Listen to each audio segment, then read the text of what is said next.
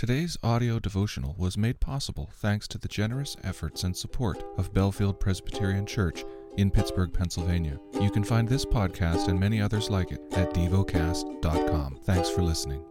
Heidelberg Catechism. Question 113. What is the aim of the 10th commandment? That not even the slightest desire or thought contrary to any one of God's commandments should ever arise in our hearts. Rather, with all our hearts we should always hate sin and take pleasure in whatever is right. Question 104. But can those converted to God obey these commandments perfectly? No. In this life even the holiest have only a small beginning of this obedience. Nevertheless, with all seriousness of purpose, they do begin to live according to all, not only some, of God's commandments. Question 115. Since no one in this life can obey the 10 Commandments perfectly, why does God want them preached so pointedly? First, so that the longer we live, the more we may come to know our sinfulness, and the more eagerly look to Christ and for forgiveness of sins and for righteousness.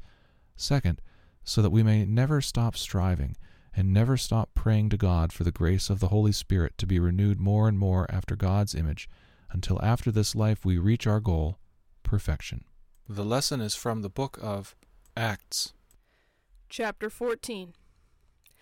Now at Iconium they entered together into the Jewish synagogue and spoke in such a way that a great number of both Jews and Greeks believed. But the unbelieving Jews stirred up the Gentiles and poisoned their minds against the brothers.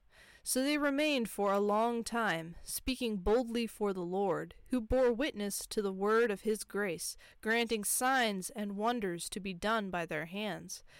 But the people of the city were divided. Some sided with the Jews, and some with the apostles. When an attempt was made by both Gentiles and Jews with their rulers to mistreat them and to stone them, they learned of it, and fled to Lystra and Derbe, cities of Lycaonia, and to the surrounding country, and there they continued to preach the gospel.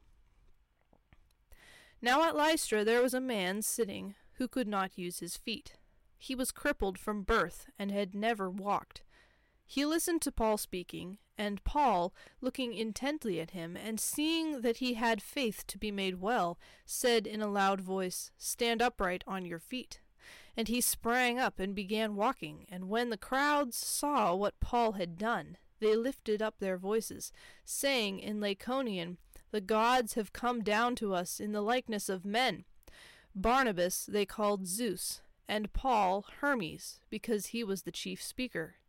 And the priest of Zeus, whose temple was at the entrance to the city, brought oxen and garlands to the gates and wanted to offer sacrifice with the crowds.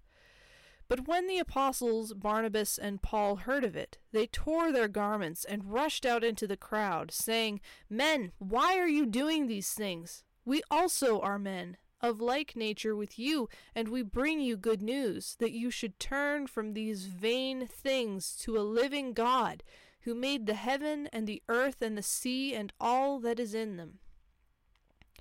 In past generations he allowed all the nations to walk in their own ways. Yet he did not leave himself without witness, for he did good by giving you rains from heaven and fruitful seasons, satisfying your hearts with food and gladness." Even with these words they scarcely restrained the people from offering sacrifice to them. But Jews came from Antioch and Iconium, and having persuaded the crowds, they stoned Paul and dragged him out of the city, supposing that he was dead. But when the disciples gathered about him, he rose up and entered the city, and on the next day he went on with Barnabas to Derbe. When they had preached the gospel to that city, and had made many disciples, they returned to Lystra and to Iconium and to Antioch, strengthening the souls of the disciples, encouraging them to continue in the faith, and saying that through many tribulations we must enter the kingdom of God. And when they had appointed elders for them in every church, with prayer and fasting they committed them to the Lord in whom they had believed. When they passed through Pisidia and came to Pamphylia, and when they had spoken the word in Perga, they went down to Attalia, and from there they sailed to Antioch, where they had been commended to the grace of God for the work that they had fulfilled. And when they arrived and gathered the church together, they declared all that God had done with them, and how he had opened a door of faith to the Gentiles. And they remained no little time with the disciples. Meditate and dwell on what you're paying attention to in God's Word. How has it connected with your heart or mind?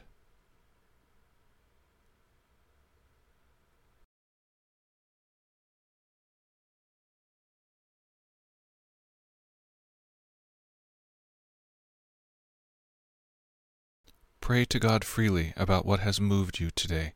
Turn your thoughts to Him and enjoy His presence. We offer the following as prayer topic suggestions. For immigrants, for those who advocate for peace and justice. Thank you for listening to DevoCast.